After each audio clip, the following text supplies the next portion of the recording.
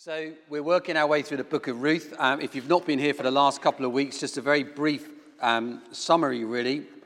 Ruth chapter 1 is all about despair and death. The family find themselves in a very difficult situation, having moved from home, gone to Moab. Things haven't worked out. And then in chapter 2, we find that Ruth then and Naomi come back to Bethlehem. And then what we find in chapter 2, we spoke a lot about divine providence. There's a lovely text there where it says, it just so happened. And that sense that God was at work. And actually, God isn't mentioned very much in this story, but God was still at work, what we call divine providence. And I spoke to you about a book I'm reading at the moment about the church in the West and the decline of the church in the West, and how often we can have this Western secular mindset of what's called a fully immanent frame, whereby there's no room, there's no space for God. God is not involved in any kind of way within our world. But actually how we're called out of that, not just to have to be present in the moment, but also to understand the transcendence of God, that God is over and above all, and that God is at work within our world, which is why I just asked Sue to share that those stories with us. And today we come to Ruth chapter 3.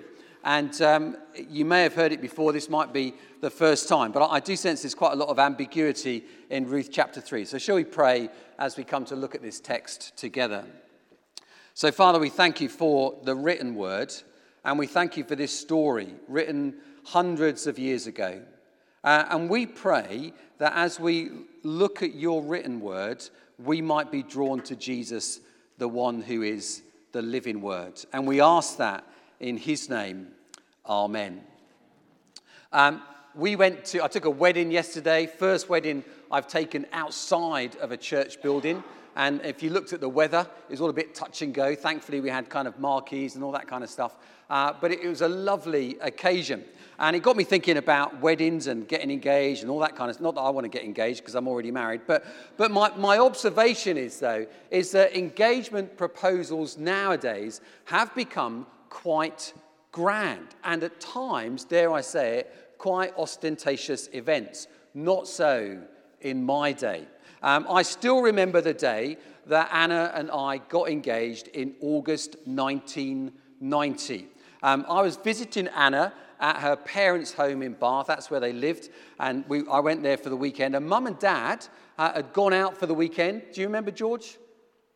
They're here now, but he has no recollection. Her mum and dad had gone out for a wedding for the day, and Anna had been left at home, a bit like Cinderella, doing all the household chores.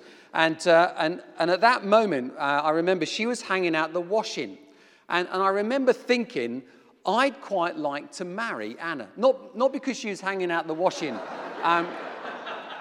but because I was, and I still am, madly and deeply in love with her. And anyway, she was hanging out the family underwear. I remember that bit. And I casually walked over to her. I leaned up against the washing line pole, and I pulled out an empty ring box that I just so happened to be carrying in my pocket. And I said to her, do you want to get something to go in this box? She said, yes. I'm assuming that she thought I was talking about marriage and not something else. But she said yes, and that was it. That was the beginning of the journey of a lifetime. And we then spent that day wandering around the city of Bath with a very small budget, because I was a poor student at that time, looking for a ring. And eventually we found a ring in an antique shop. Now, I think it's fair to say that Anna's never really liked the ring that I bought her. And she said to me just now, she said, well, I kind of liked it given that it was within our budget. But that was about it, really. And it's often she will look at other people's engagement rings and think, I'd quite like that one, because she's not happy with the one I got. Now, funnily enough, tonight we're finishing a series on the 10 Commandments, and Anna's preaching, and she's preaching about do not covet. But I still don't think she solved that one when it comes to engagement rings. Anyway, later that day, having secured a yes and a ring, Anna's mum and dad came home, and this was this was in the days of phones and letters, so you couldn't like instantly tell the world everything that had gone on. But we wanted to tell them first that we got engaged. However, Jill, Anna's mum, it's fair to say, Jill, that back in the day, you could talk quite a lot. Like talk the hind legs off a donkey. That was back then. And so Anna's mum was chatting about the day, and eventually she came up for breath. And I rudely interrupted her, and I said, Jill, can you just be quiet for a moment? And then I turned to George in my best Bromley accent, and I've been improved on since then. I said, George, I want to marry your daughter. And he said yes. And that was our grand engagement. Very simple, isn't it? This chapter in this book of Ruth is all about an engagement proposal. And interestingly, though, it's the women who take the initiative, which is actually, even in this day and age, a break with tradition. Often it's still left for the man to ask the question. Certainly the case then. But actually, in this text here, we find that it's the woman who takes the initiative. Naomi, whose name means lovely and pleasant, and then she comes back from Moab and she says, don't call me lovely and pleasant, don't call me Naomi, my name is Mara because I'm bitter. Naomi, we find, is slowly moving out of a bitter place into a better place. As we looked in the chapter last week, she begins to see the hand of God at work in her circumstances. You know, that just so happened that Ruth ended up in the field of Boaz, who is their kinsman redeemer. And basically what Naomi then says to Ruth, this Moabite, is that what she wants her to do is to cozy up to this man, Boaz. Now, Boaz is a wealthy man, he's a landowner, and he and his people have been out in the fields and they're in the middle of the harvest for the barley. And basically, Naomi knew that Boaz wasn't going to come back to the city. They called it a city or a town. It's probably just a small village. That he wasn't going to come back, but that he would be out there overnight, basically like a security guard, keeping an eye on the barley that they'd harvested. And so basically, Naomi speaks to Ruth, and she says to her in verse 3, and in some ways, to summarize, she basically says to her, it seems, go and seduce Boaz. She says, have a bath, put on some makeup, and put on your best clothes. And when Boaz is asleep, uncover his feet and lie down next to him. And this is where this text is all a bit ambiguous, I think, because the words and phrases that are used here in this text seem to imply a whole variety of meanings. There are some biblical commentators who would say that uncovering someone's feet and lying down next to them is basically a euphemism for going to have sex with them. Now, I think that whatever Naomi suggests to Ruth, it is obviously a bit unusual. But I think what we already know from these three characters, Naomi, Ruth, and Boaz, is that they're all quite honourable. So I'm not convinced by that argument of what that might mean. I think, a bit later on in verse 11, Ruth is described as a woman of noble character. So whilst our commentators think that might be what is being said here, I'm not convinced it's the case. But there is, though, a case here for the women, Naomi and Ruth, taking the initiative and going against tradition by Ruth making it clear to Boaz when he discovers her lying at his feet that basically she wants to marry him. This is the engagement proposal. And it says in verse 8 that Boaz, when he discovers Ruth lying at his feet, he is quite startled. Now, I had a similar experience to this recently when I was asleep. I woke up with quite a start because I could feel someone's breath on my face. It was about 3 a.m, and I thought maybe Anna wanted to give me a kiss in the middle of the night, which is quite unusual. But it wasn't Anna. It was actually someone's dog that we were looking after for the weekend. The dog had been put in a room downstairs and had managed to get out And some of you will know about this dog. I think it normally sleeps on the owner's bed. And the dog came up to our bed, 3 a.m, jumped on the bed, and was basically licking my face. It was not a pleasant experience. Anyway, back to Ruth and Boaz. So in verse 9, and there's this lovely phrase, Ruth says to Boaz, "Spread the corner of your garment over me." And it could be taken literally, but it's a metaphor. Basically, is let's get married. I want to be with you, Boaz. So it sounds a bit like Boaz in chapter 2, verse 12. You may remember where he says to Ruth, "May you dwell under the wings of the Lord, in who you take refuge." And so what we find is Ruth, this Moabite, who has given herself to Naomi and to Naomi's God, is that Ruth has found protection under the wings of the Lord. And now she is asking Boaz to protect her. "Spread the corner of your garment over me." And this context is a world that is hostile to someone like Ruth. She's foreign, she's a Moabite, she's poor, she's a widow. And Ruth is asking Boaz to marry her. She is appealing to Boaz to take on that role of guardian redeemer, kinsman redeemer, and to protect her, and with that, Naomi. And Boaz, I think, is delighted. He's flattered. In verse 10, he says, "May the Lord bless you. Your kindness, Ruth, is greater than that which you showed earlier. You've not run after the younger men, whether rich or poor." But basically what he's saying is, you've come after me. And what we find now, though, like in any good love story, is that there is actually quite a threat to Ruth and Boaz actually getting together and living happily ever after. It turns out that in this very patriarchal society, that there's actually another guardian redeemer who is closer by blood to Naomi. And that in that circumstance, actually that other chap, who we're going to come on to, has the kind of first moral and social obligation to take on Naomi and Ruth before Boaz. But if this other chap doesn't want to fulfill his obligation, then the way is open for Ruth and Boaz to get married. But you will have to wait until next week to find out what happens. Does Ruth get her man? Come back for more. I'd just like to talk about a key word that is in this chapter that I think helps us to understand more about Ruth and more about God.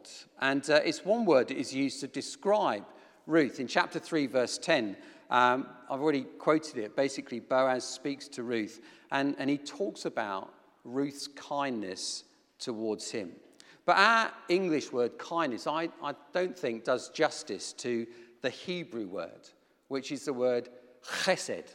I'm going to say it a lot, but that's the only time I'm going to do it with that guttural sound. Chesed. And the word hesed, a better translation of that word, is the word loyal love, loving kindness. And you find the word hesed used time and time again in the Old Testament. You get to the New Testament, to the Greek, the equivalent, I would think, is the word agape. There's lots of similarities. And we know what agape love looks like if you look at Paul's beautiful poem in 1 Corinthians 13.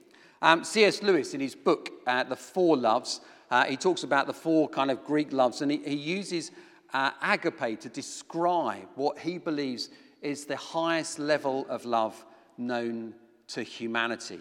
And agape love, like chesed, is a selfless love. It's a love that is passionately committed to the well-being and the flourishing of the other, whoever that other might be.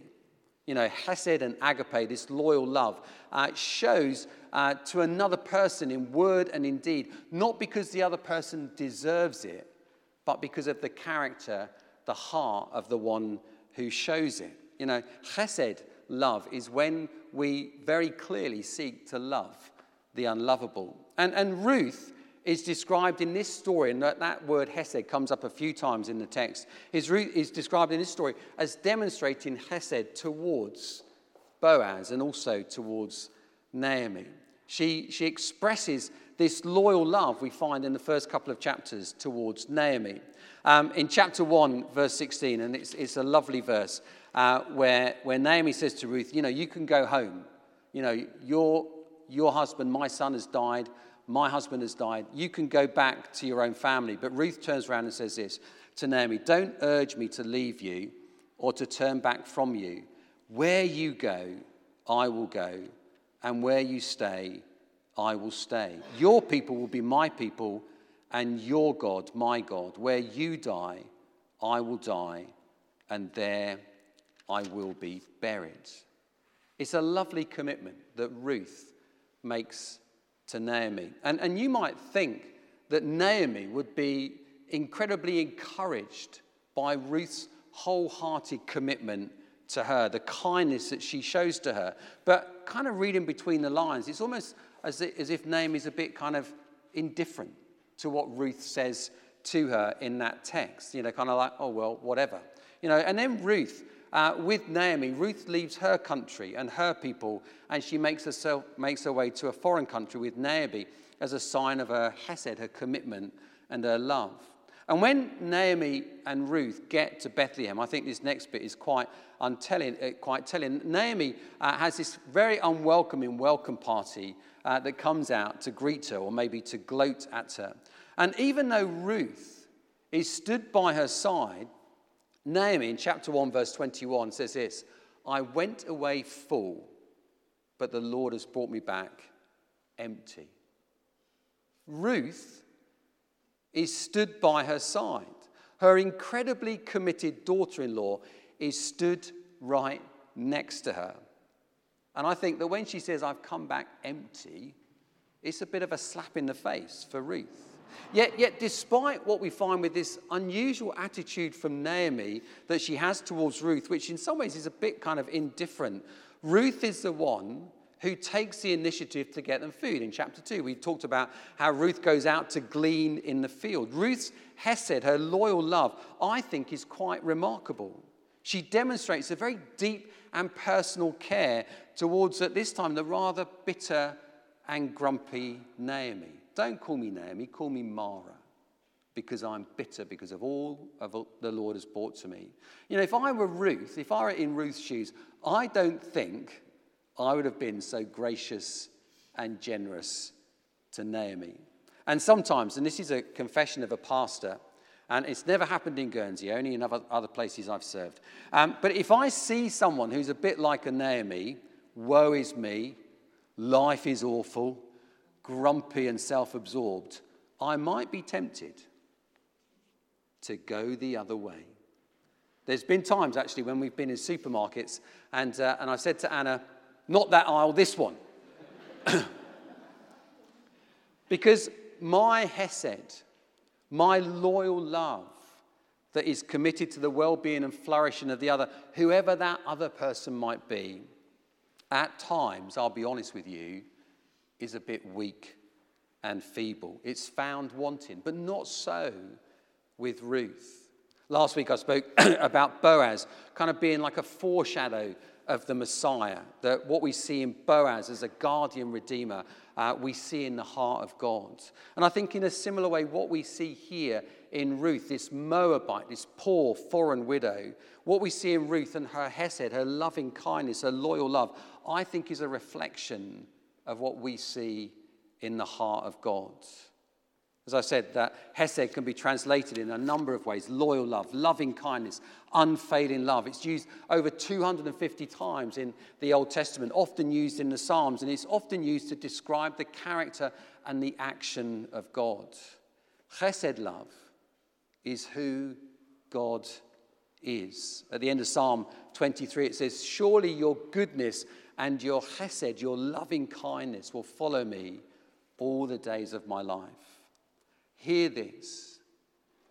God is passionately committed to you. And this loving kindness is not dependent upon our worthiness by the things that we may have done or not done. We can't chalk it up, as it were, but it comes from God's heart, a self-giving love towards us. At times, I can be a bit like Naomi was to Ruth when it comes to my relationship with God. I can be bitter and grumpy when things haven't worked out my way. I can be undeserving of his loyal love. I don't live in the way that he calls me to live. Hosea, the prophet, and again, whole interesting story there about the fact that he's told by God to marry a prostitute, a promiscuous woman. And this woman represents the people of God because she's just not faithful, yet God is committed. Hosea says in chapter 6 about the people of God, and it rings true with me. Your love is like the morning mist, like the early dew that disappears quickly. And my love for God, I say this to you amongst friends, can be flaky. And I think we see this hesed, this agape love, most clearly in the Lord Jesus Christ, in his death upon the cross. As the Apostle Paul wrote in Romans 5, but God demonstrates his love for us. He can't but help himself in that while we were still sinners, while we were enemies of God, Christ died for us. So, to close, as we think about chapter 3, may we, as a church, demonstrate hesed love towards others.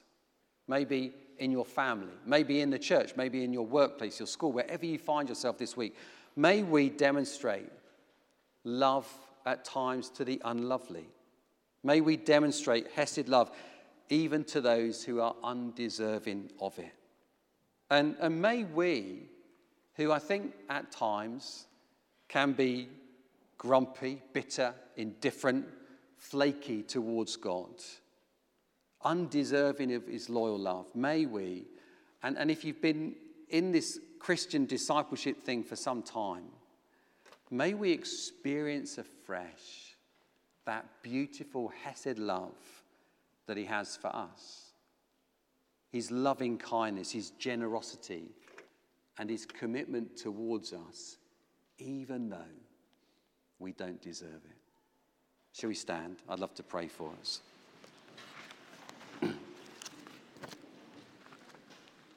So, Father, we thank you for this story. We thank you that what we see in Ruth is a reflection of who you are. And we pray that by your Spirit you might help us to demonstrate hesed love towards others. It may well be that someone comes to mind, someone, a work colleague, a member of a family, whatever it might be, who actually we'd rather walk away from than walk towards. Well, we pray that you might give us love for them so that we might love them in a very clear and godly way. And Father, we pray, particularly, we pray for those who maybe feel as though the fire for the Lord Jesus has gone out, that you might come and refresh our love for you because of your love for us. Father, we ask that you might be at work and help us to be a people that in a world that can be so cutthroat and difficult at times, that we would be those who are like Ruth, who reflect you. And we ask that in Jesus' name. Amen.